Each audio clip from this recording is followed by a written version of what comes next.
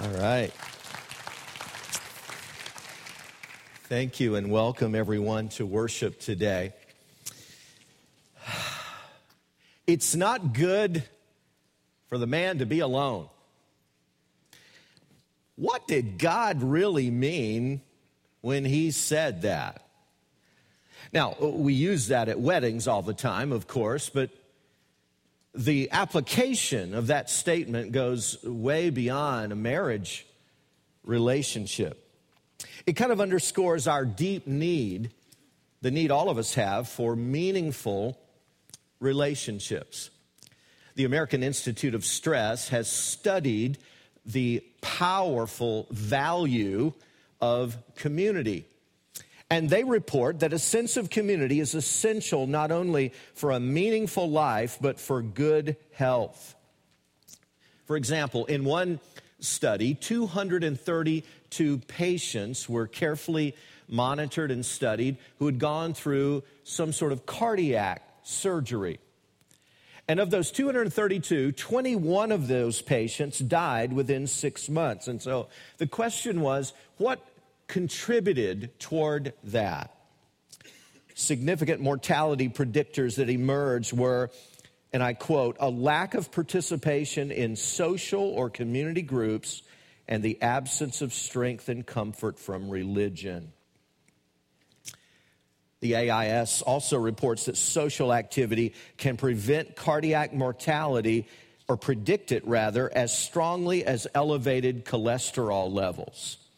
Their studies show that social isolation contributes to illness and death as much as smoking does, which led one doctor to humorously quip, "If you feel you must smoke, for goodness sakes, don't do it alone." Right? The value of community. Now, all of those studies that I've referred to just accentuate one truth that we all already know, right? The happiest people on the planet are those who have good friendships. God has created within every one of us this need for meaningful connection. Now, families used to be, as a rule, closer than they are today. Life just allowed it. Life on the farm years ago was a lot slower. Life in the suburbs or the city years ago was slower. When families sat down and ate an evening meal together and they shared their lives and talked about what was going on, they lingered over the dinner table. But today, we gobble down some fast food, either in a noisy restaurant or in the car on the way to another frenetic activity. There used to be this thing called neighborhoods. We still call them that, but they're not really neighborhoods. There aren't many sidewalks anymore. Very few people even know who their neighbors are or know much about their neighbors. People used to have conversations over hedgerows, but now there are privacy fences. People used to have front porch swings where folks would wave from the street or the sidewalk and come over and share a little conversation. But the front porch swing has been replaced by the garage door opener. And people slip in and out of their homes without getting to know the people around them. We kick off a brand new series today called A Guide to the Good Life. And in this very first message, I want to start by highlighting one of the most important ingredients of all in the really good life that God designed for us, and that is simply meaningful relationships. You see, I want this church to be a place, we want Grace to be a place where you experience what I would call authentic community. Not pseudo community, not just kind of staring at the back of somebody's head, not kind of just waving at someone as you pass in the parking lot. We want it to be a place where you have a circle of friends, where you're cared for, you're encouraged to mature in your walk with Christ. We want it to be a place where you can take off your mask and really stop pretending. We want you to know and be known. Now, as I read the New Testament, I'm convinced that the early church in Jerusalem was a place like I'm describing. Would you listen to this description of that early church? All the believers were together and had everything in common. Selling their possessions and goods, they gave to anyone as he had need. Every day they continued to meet together in the temple courts. They broke bread in their homes and ate together with glad and sincere hearts, praising God and enjoying the favor of all the people. And the Lord added to their number daily those who were being saved. I love to read that passage because it reminds me that there was a big group, over 3,000, that met in the temple courts. Chapter 2 of Acts tells us. But we also know that they had meaningful relationships because they met together in their homes and they shared their lives together when they were in trouble. And they rejoiced with one another and they wept with one another. Acts chapter 12 relates that when Peter was imprisoned, many in the church came together in the house of Mary, the mother of John, and intensely prayed for his protection. So it's obvious that the church was meant to be a fellowship and not just an audience. And so let's talk about that today as we unpack this whole idea of meaningful relationships and why it's such an important ingredient to the good life that God has designed for every one of us. So let me ask a series of questions today, and let's try to answer those. First of all, what is meant by meaningful relationships? What do we mean when we say that even? Well, Jesus said in John 13, "A new command I give you, love one another. As I've loved you, so you must love one another." Jesus viewed his followers as a community that would have a genuine love for each other. But what's involved in that? What did he have in mind? Well, let me mention a few things. I think, first of all, the church should be a place where the quality of some of your relationships is moving from casual toward intimate. Now, most of us have a number of casual friends, and you know what? You can have a lot of those. These are people you recognize, you know them by name, you know a little bit about them. Maybe you see them pretty regularly, you say hi, you greet one another, and you enjoy each other's company. You can also have a handful of close relationships. These are people you may have meals with. You may meet in each other's homes occasionally. You know a lot about each other and so on. But you can only have a few intimate friends. These are people who know just about everything about you, and they love you anyway. You are blessed if you've got 2 or 3 friends like that. Therapist Will Miller puts it like this. He asks, who in your life has refrigerator rights? I like this question.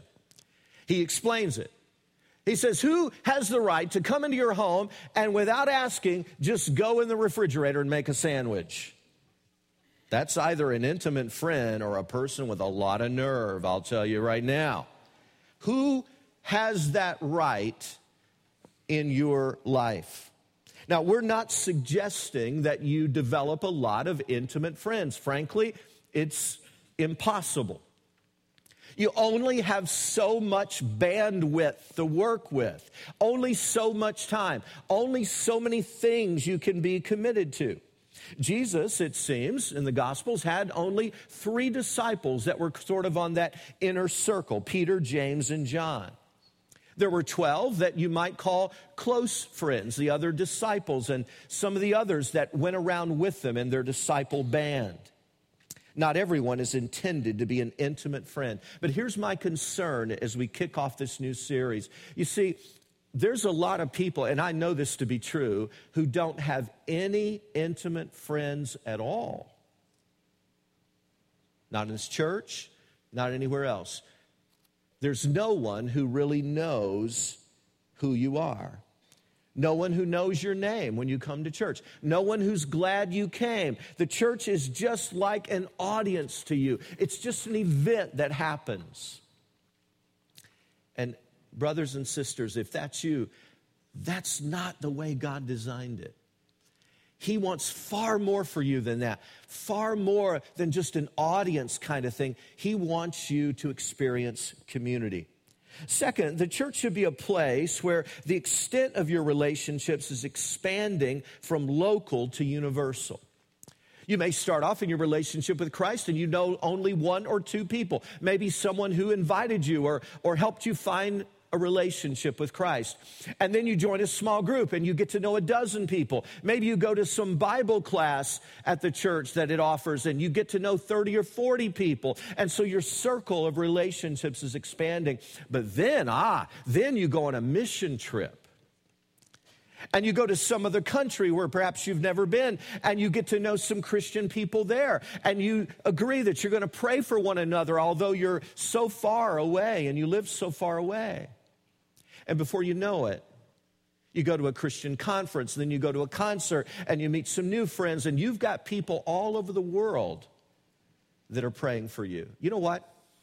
I've got friends and acquaintances in the Philippines, in the Netherlands, in Germany, in the UK, in Australia, in New Zealand, in Korea, in Japan, all over South America, in Mexico, and even in America, the U.S., that are praying for me. I got Christian friends all over the place because I've had the joy of going around to all kinds of different places and meeting people from around the world who love and serve Jesus Christ. We want you to get an ever-expanding network of Christians. It's amazing how God will use that to encourage you. Third, the church should be a place where the focus of your relationships is changing from clergy to non-clergy. Most surveys that have been done all across the U.S. show that the number one reason, catch this now, the number one reason most people choose a church is the preaching. That's just axiomatic. That's just been the case for decades, at least. But you know what? The number one reason most people stay in a church, it's the relationships. You see, preaching can become commonplace after a while. It's the relationships that matter more over time. And I hope you like those who preach at Grace on the weekend, at all of our different locations and all our different congregations. I hope you like them. I hope you appreciate the Word of God that they bring to you. I hope you benefit from it. But I pray that we can all be moving from a sort of preacher-centered or staff-centered experience to really getting to know one another. That is so vital to a healthy church. If we don't do that, it's very easy for this sort of preacher popularity clique thing to begin to develop. That happened in Paul's day. He writes in 1 Corinthians 1, one of you says, I follow Paul. Another, I follow Apollos. Another, I follow Cephas. Still another, I follow Christ. And then he asks this rhetorical question. Is Christ divided? Was Paul crucified for you? Were you baptized in the name of Paul? And the obvious answer to that is no. Only Christ died for you. Follow him. Dr. Robert Burns was the popular preacher of the Peachtree Christian Church in Atlanta some years ago. And he was such a popular man, a great preacher, and the church did not announce when he was not preaching. And so here's what began to happen. It became commonplace for scores of people to come to church, participate in worship for a while, look around for Dr. Burns, see he's not there. They would receive communion, and then after communion, a whole bunch of people would get up and just leave. It became quite embarrassing. And one week, the worship leader said, after we take communion today, our associate minister will be preaching for us. Those of you who are here to worship Dr. Burns may leave at that time. Those of you who are here to worship Jesus Christ may stay. Obviously, no one left that Sunday. And as you mature in Christ, your focus should change from any human leader to Christ, from fellowship with the staff to fellowship with one another. Now let's ask another important question on this journey. Why are meaningful relationships important? Because as you sit and listen to this, some of you are going, well, Pastor, you don't know how big my family is. Man, I got so many cousins. I got so many aunts and uncles, so many siblings. I got this big old family connection here. I feel cared for. Thank you very much. And you do. And some of you have a lot of friends. And you have people out there who just really care about you. So you hear this topic and you just don't see the need for it. But here's the distinctive I'm trying to present to you now. I want you to see the need for some Christian friends. And thank God, if your friends out there or your family is Christian, wonderful, wonderful. You've got a great support system. But you need Christian friends around you in the church. And I want to share with you some of the advantages of that. First, Christian friends will encourage you when you're doing right. By the way, did you know one of the main reasons we're supposed to have fellowship together is to kind of lift each other up? The Bible says in Hebrews 10, let us consider how to stimulate one another to love and good deeds, not forsaking our own assembling together, as is the habit of some, but catch this next phrase, but encouraging one another. And all the more as you see the day drawing near. You need encouragement to really live the Christian life. And so when you come together with other Christian friends, you're reminded that you're not the only person in the world who marches to the beat of a different drummer. You're reminded you're not the only person who has as an aspirational goal to become a very generous individual. You believe in giving back. You're not the only one who believes that. You're not the only one who believes in appropriately guiding and disciplining your children. You're not the only one who believes that the world is in a mess and only God can get us through. You find out, you're reminded, you're not the only one who believes that people really matter to God. Because you see brothers and sisters all around you who are marching to the beat of that same heavenly drummer. Proverbs 27:17 says, as iron sharpens iron, so one person sharpens another. Second, Christian friends will pray for you when you face trials. Now again, you may have lots of friends out there who care and sympathize, but there's something powerful about real disciples of Jesus praying for you. Scripture says in James 5, therefore confess your sins to each other, pray for each other so that you may be healed. The prayer of a righteous man is powerful and effective. Do you have people like that in your life? Praying, lifting you up? Al Ford is a dear friend and a wonderful leader in our church, and he served as an elder, a small group leader, in many other ways. And when Al's wife, Deb, passed away less than a year ago, when she became sick, friends and people in church began to rally around. I've never seen anything like it. It was great. Small groups came together and mowed the yard and did some basic landscape maintenance.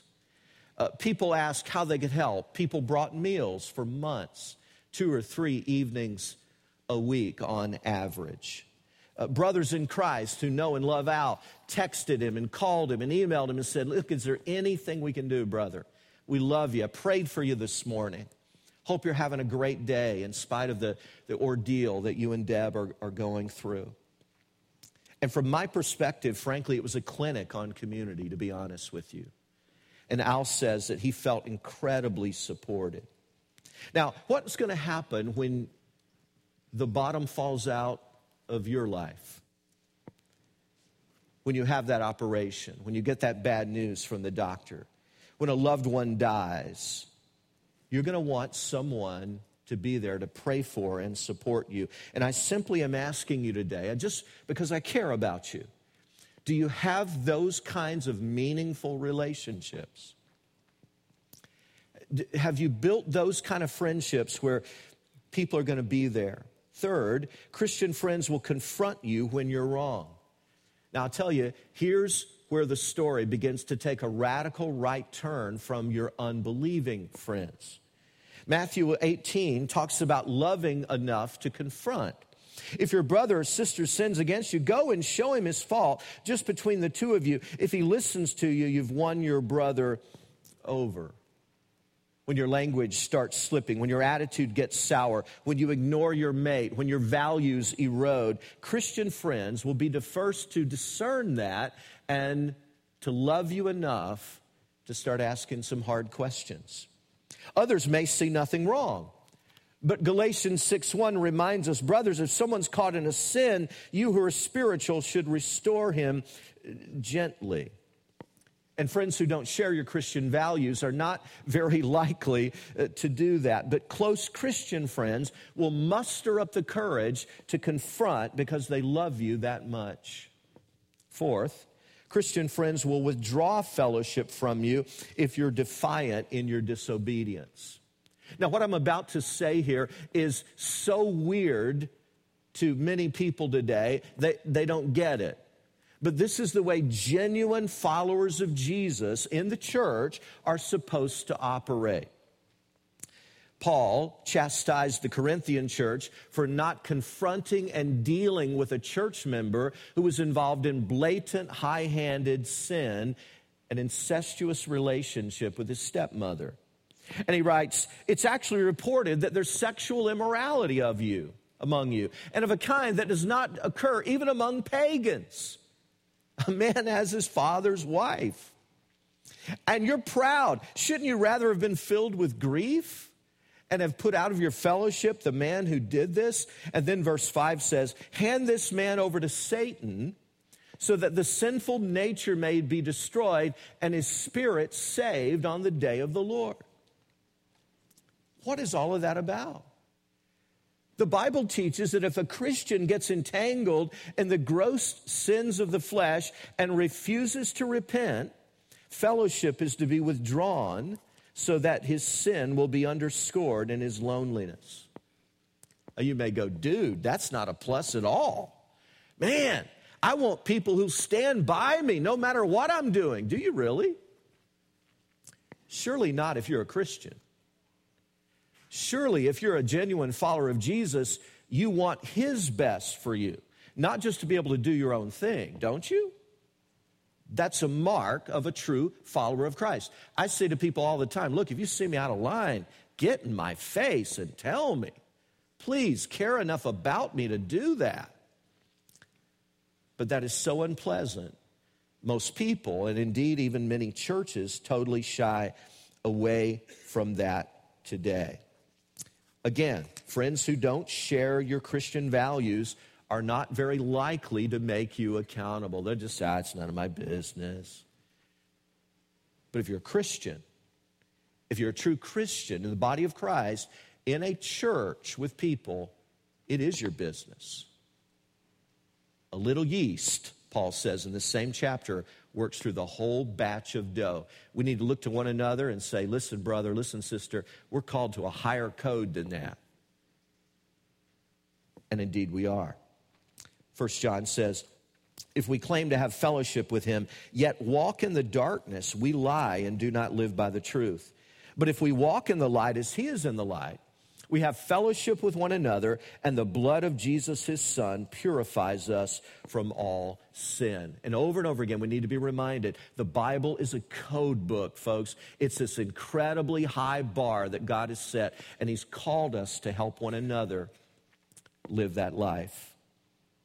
Christian friends, next, will forgive you and restore you when you repent. When this Corinthian offender repented, even though his sin was heinous, Paul instructed the church to forgive and restore him, lest the punishment be too severe. If you deeply offend people in the world, you know what? They're likely to hold a grudge. They probably won't speak. They may keep you at arm's distance for a long time. But genuine followers of Christ who really understand the grace of God in their lives are pretty quick to forgive and restore.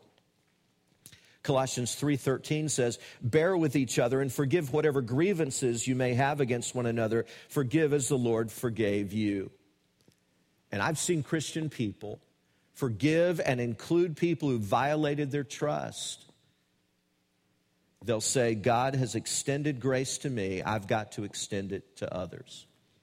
But I want to add one other little benefit before we move on to that final major point and ask a final question of how we can do this. And I want to add this, that I believe that one of the benefits of Christian fellowship is that it's a positive testimony to the world.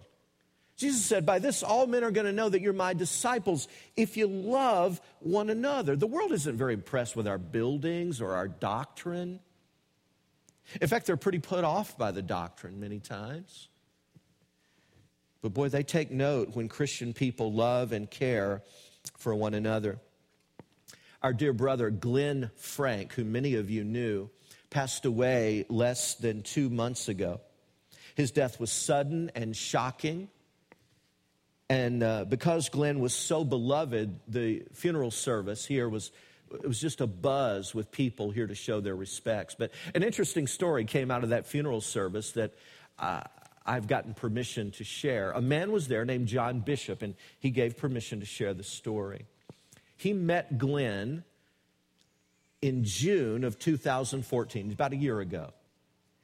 And he was fishing at Lock 7 on the Mohawk River, where a lot of people gather to fish.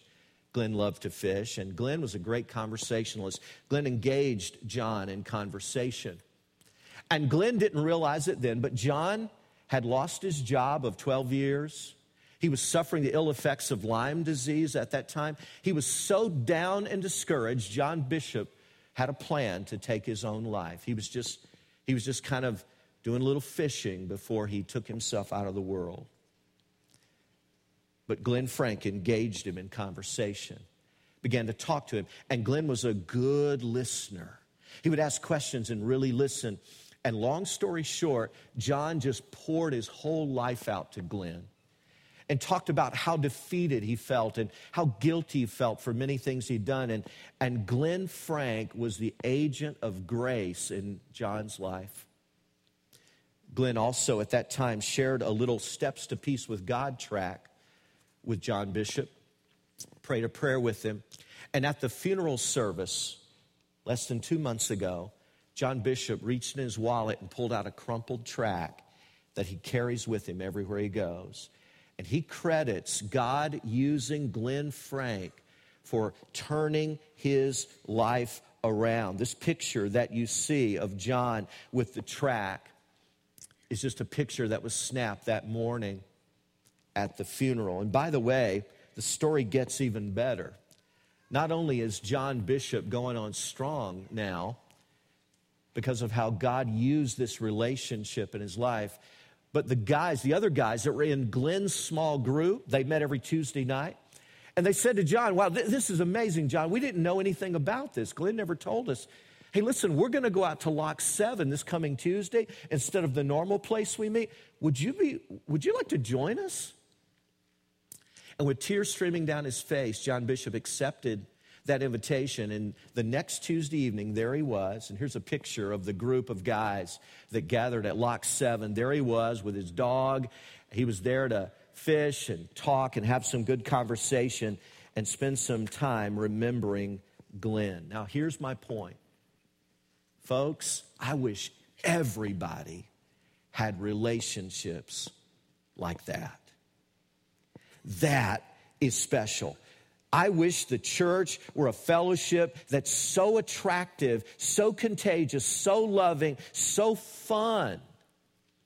The world would be drawn to Jesus Christ. Francis Schaeffer wrote, our relationship with each other is the criterion the world uses to judge whether our message is truthful. Christian community, he says, is the final apologetic. But now for these final minutes, let's just get real practical here. And let's ask, how are meaningful relationships developed? Romans 14:19 says, let us therefore make every effort to do what leads to peace and to mutual edification. How can we get that kind of mutual edification going in our relationships? How can we do this? We need to be willing to make every effort, as Paul says, to do that. And so I want to start listing a few things. There are a lot of these in your notes, I believe, today. So if you want to jot some ideas down, that would be great. Number one would be sign up for a small group Bible study meeting in your neighborhood. Just try it and see if you don't get to know some people. Now, I want to camp out right here for a few minutes. I'm going to spend way more time on this one than I will any of the others, so don't panic. But I want to make a comment or two about this because we recently changed our covenant membership expectation and the way it's worded. And so I want to bring a little clarity to that. For 21 years now, our membership expectation, number 5, by the way, our membership is meaningful at Grace. We agree to these positive disciplines that we're going to engage in and keep one another accountable for. It's good biblical stuff. It's stuff that healthy Christians do anyway, but we just get explicit about it here because Christianity in America, by and large, is so weak and insipid. We just want to make sure that people understand a little bit of what healthy Christians do. And so here's the way it's read.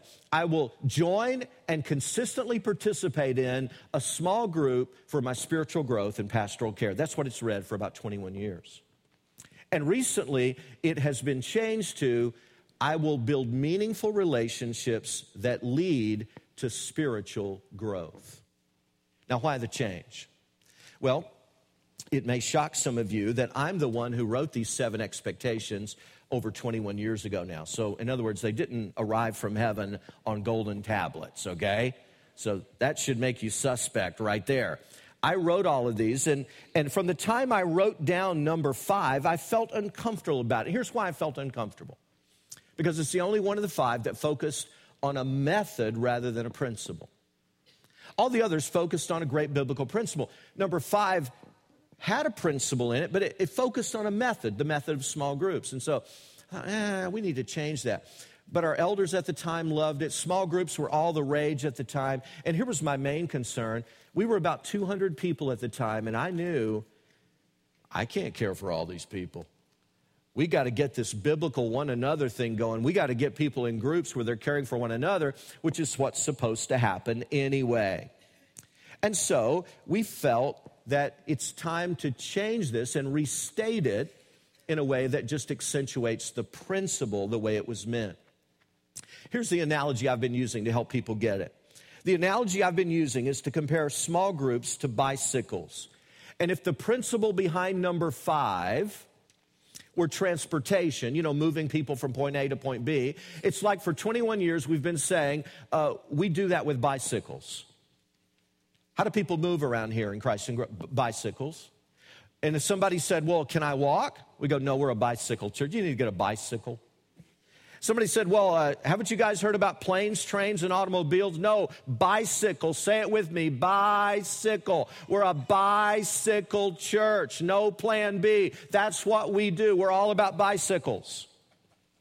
And so after 21 years of saying that, I've just grown increasingly comfortable with the bicycle thing when we all know, and we've always known, that there are many time-proven methods for helping people move from point A to point B in the Christian life. So we changed the wording because the principle has always been meaningful relationships. Catalytic I hope you still stay in your small groups. I am. I'm in 2. I plan to stay in them. I still believe it's an amazing way to grow and meet people if the group is well led. And some of you go, but Pastor, I heard you less than a year ago say there's no plan B. We're beefing up our efforts for small groups. We're passionate about this thing. Why did you say that? Because I am an idiot.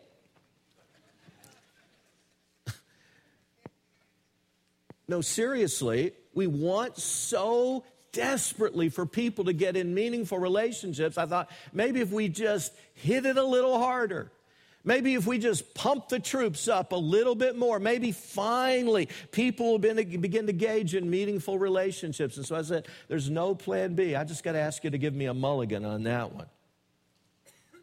By the way, have you ever said anything in your life that later you regretted saying? Anybody? Thanks. I have, and that was one of them, okay? I really shouldn't have said that, so please allow us a do-over, a mulligan on that. We're still going to go after small groups with a passion, but we're also going to accentuate many other methods. All right? I think you get it. All right? So, small groups is a great way to do it. Next, sign up and show up for a Grace in Action serving opportunity. One of the sweetest forms of fellowship you can have is coming along other brothers and sisters in a practical way and helping people in need. Here's a good one. Make your home a place of hospitality. I've been reading a book this week by Leonard Sweet. He's a great writer, called From Tablet to Table. Sweet says, and I quote, "There's one thing that would dramatically change the world we live in and help return us to our rootedness in Christ. Bring back the table. If we were to make the table the most sacred object of furniture in every home, in every church, in every community, our faith would quickly regain its power and our world would quickly become a better place." The table is the place where identity is born, the place where the story of our lives is retold, reminded, and relived. Well said. Next, if you want to build meaningful relationships, I would suggest you visit a Bible study that's held at church. And if they have name tags, put on a name tag. I know there are going to be at least a couple of wonderful Bible studies held through the summer. And get to know some people. Get a donut. Introduce yourself. Be approachable. Smile and be friendly.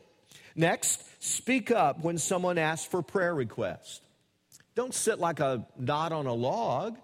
Say, hey, pray for me. I'm facing a really difficult test this week. Or I've got a relational situation. Would you guys just lift me up in prayer? I really need encouragement.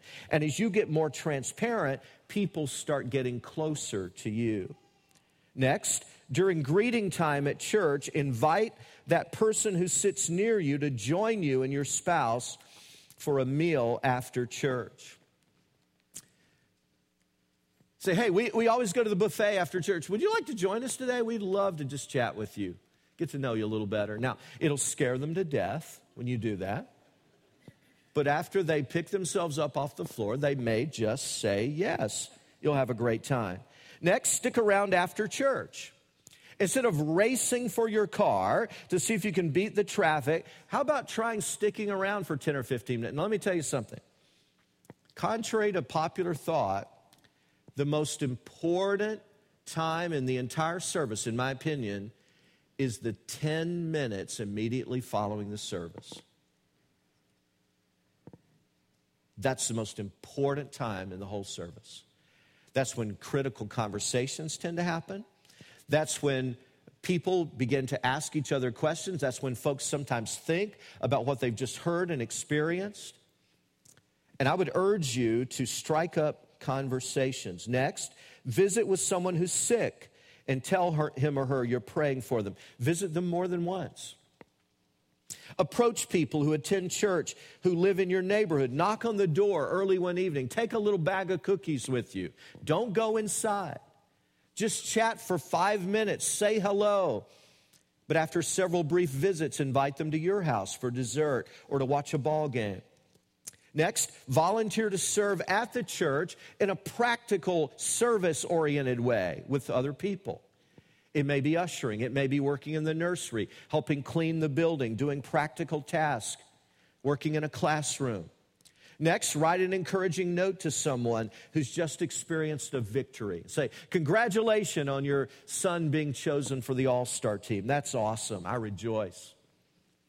And finally, at the very least, at the end of a service, share your name and phone number.